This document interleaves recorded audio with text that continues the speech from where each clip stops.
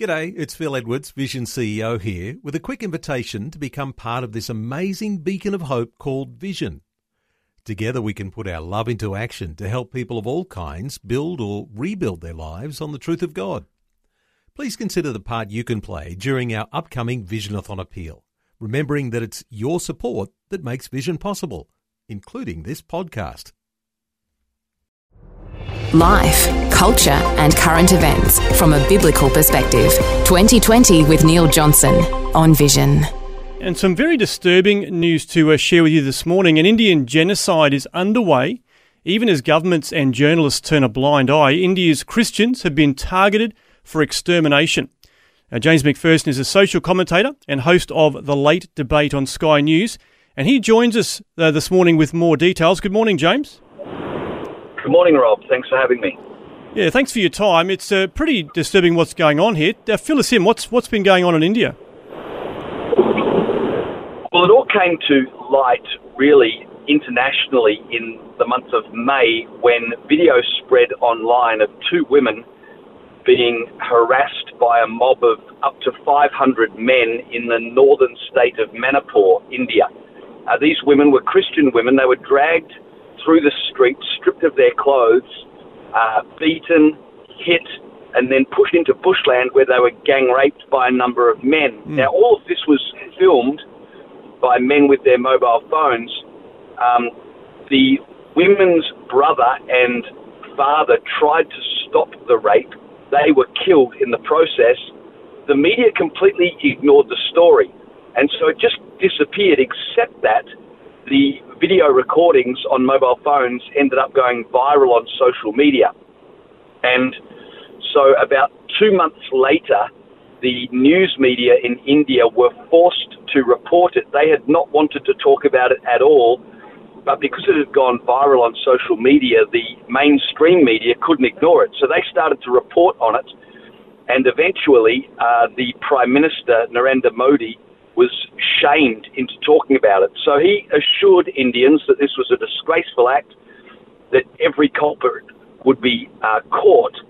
And it's not difficult to find the culprits because their faces are all clearly visible on the video footage. 3 months after these women were brutally gang raped, one person has been arrested. The reason that this took place, the context, is in a deliberate effort by Hindu extremists in the north of India to harass, beat, rape and kill Christians, to burn churches and to drive the Christian community out of their towns. This is a deliberate effort to try to create a Hindu state within India, and they see Muslims and particularly Christians as a threat. So there's been a deliberate, coordinated campaign that involves not just mobs, but these are mobs that are emboldened by government policy, which we'll talk about in a second, and by complicit media who don't want to report on these things.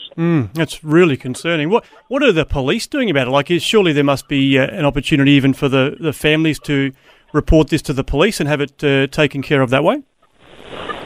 You would think so, wouldn't you? When I mentioned this to Christian organisations and workers in India, they literally laughed and they said, James, you don't understand the way corruption works. 90% of complaints to police by Christians alleging harassment, vandalism of churches, the statistics say 90% of those complaints are ignored by police. In fact, very often when Christians make complaints to the police, those complaints end up being turned around, and it's the Christians that end up being arrested under the government's anti-conversion laws. So because Christianity has been spreading in the north of India, and it's seen as a threat to the majority Hinduism. By the way, I should point out, Rob, I'm not making this up, even the European Union recently condemned India for the violence against Christians, and they called it extreme Hindu nationalism. So there's a deliberate campaign to get rid of Christians, and the anti-conversion laws that they've put in place in many Indian states make it illegal to offer inducements for someone to convert to Christianity. Now, that initially sounds fair enough, right? We shouldn't be bribing people to become Christians. But when you realise that they define inducement as, if you give your life to Jesus, he'll forgive your sin. Well, that's an inducement. Or right. If you give your life to Jesus, he promises eternal life. Well, that too is an inducement. And so you can face jail if you're lucky, but if the police don't get to you first, the mob will get to you, and they take matters into their own hands and literally drive people out of their homes as the police, who are paid off, stand by and do nothing.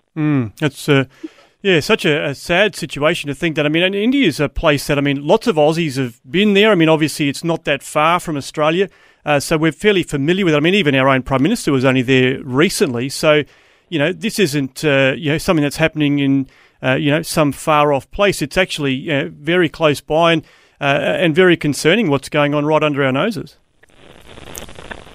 Yeah, well, most people's understanding of India is Sachin Tendulkar and their cricket team. And, of course, there's so much that's great about India, but this deliberate persecution of Christians is largely unknown, especially in Australia, although the Australian Christian Indian community are very aware.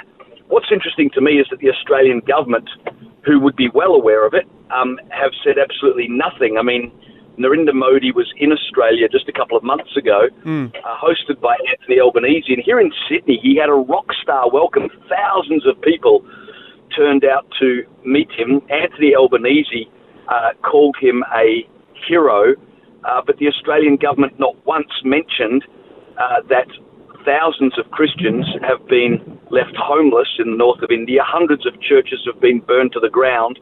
Hundreds of people have been reported murdered, beaten and raped, and the Australian government didn't say a word. Now compare that with, say, the persecution of the Muslim Uyghurs in China.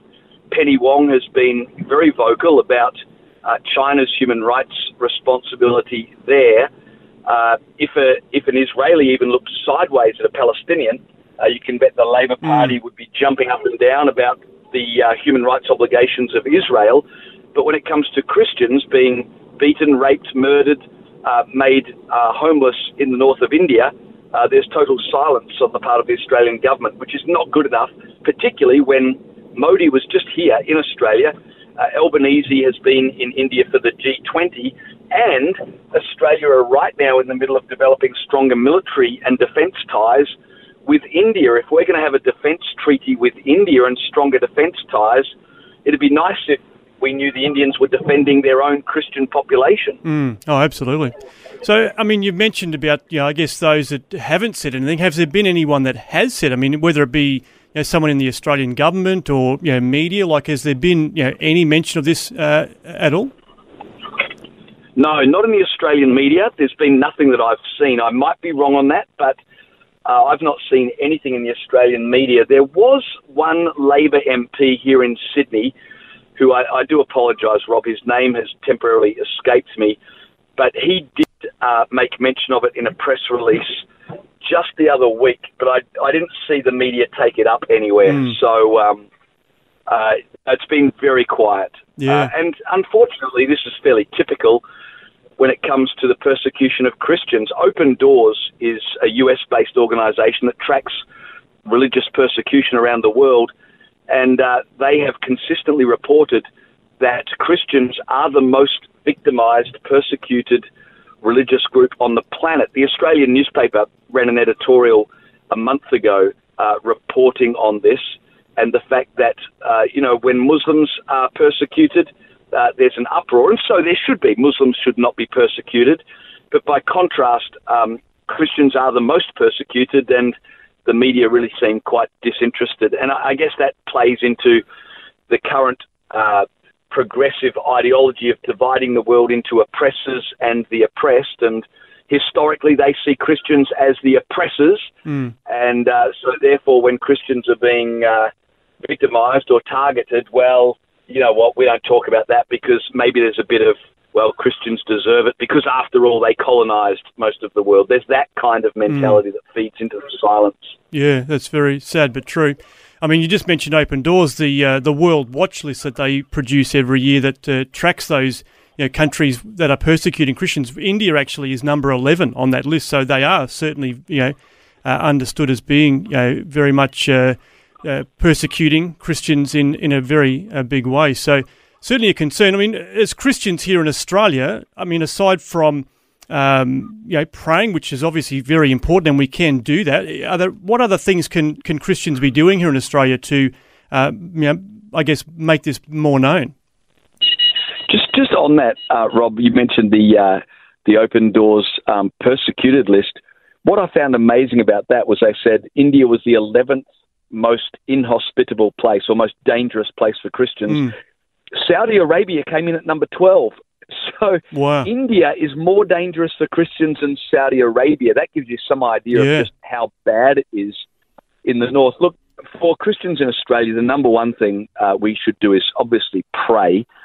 Number two, people should be contacting their local government member and saying, are you aware of this? And what representations are the Australian government making on behalf of Christian people in India, especially when there's such a large diaspora of Indian people here in Australia. And third, it would be good if churches were getting their whole congregations to talk about this and pray about it. If people go, there's a website called the Daily Declaration, and I've written an extensive article there that quotes relief organisations, quotes Indian pastors, gives all the statistics of what's happening. That article would be very useful for people who want to contact their local MP or even just talk to their local church pastor about what perhaps they could do to help our brothers and sisters in that part of the world who are suffering greatly. Yeah, it's a really good point. And that's a good thing you mentioned about that website, actually. That's the Canberra Declaration that runs that. So you can actually see that at canberradeclaration.org.au. There's some, lots of great resources and information on there. But as you mentioned, that article and some other resources that you can find there, canberradeclaration.org.au is the place to go for that. But let's be in prayer for our brothers and sisters in India. I know that there's a lot of resources again as far as I guess being able to pray strategically. Open Doors does have some good resources as well, but we can be praying, we can be raising a voice, and I guess even, as you said, James, just contact your local MP and say, hey, are you aware of this? Is there something that you can do to raise this issue at a governmental level as well? That's something that we can certainly be doing. So, yes, it's very concerning to know that in our time and in our region, really, in India, that this is going on at the moment, particularly in that northern parts of India. As you said, James, there is a real, quite a large Christian presence in India, and Christianity is growing. But that certainly does create a threat, doesn't it, for some of those other religions? Well, Rob, it's gotten so dangerous in the state of Manipur that even to go to church, if you dare to go to church, then the local village leaders cut off the water supply to your home, so that you're literally forced out of your home. They estimate in some areas in Manipur there's up to 2,000 Christians living in bushland because they can no longer return to their homes. They are denied water, they're denied food allocations, and in the northern part of India, Christians are the second most educated group, and yet they are amongst the most impoverished because they can't find jobs. And because they're so impoverished, not uneducated, as I said, very educated, but aren't given jobs, they rely on government welfare, but then the government deny them food because they're Christians. And so even just to go to church in the north of India right now, you're taking your life into your hands. And so it's an incredibly serious situation. It beggars belief, frankly, that our government has such ties and increasingly strong ties with India, and yet is not saying anything about this human rights issue. Yeah, so true. And I guess the other thing just to mention in passing, I mean, obviously India just in the last couple of weeks was celebrating, landing on the moon again. So there's lots happening there as far as, they're, moving forward in the world and, their space program, and yet they're, seemingly unconcerned about this genocide and the brutality that's going on there in the northern parts of India. It's amazing. Narendra Modi, the Prime Minister of India, did a press conference and they had to wipe away tears from his eyes. Unfortunately, the tears were not for those women I talked about earlier who were brutally gang raped. His tears were joy at India landing a craft on the moon. It just goes to demonstrate it's a very thin veneer that separates modernity from barbarianism. And on the one hand, they're entering the space race, and yet on the other hand, brutal persecution of Christians as the government looks the other way. That's very concerning. Well, thanks so much, James, for bringing us up to date on that. I mean, it certainly is a real point for prayer at the very least, but I think maybe being moved to action as well in some practical ways as a result of what we've heard this morning. So thanks again, James MacPherson, social commentator and host of The Late Debate on Sky News. Really appreciate your time today on 2020. Thanks for having me. Thanks for taking time to listen to this audio on demand from Vision Christian Media. To find out more about us, go to vision.org.au.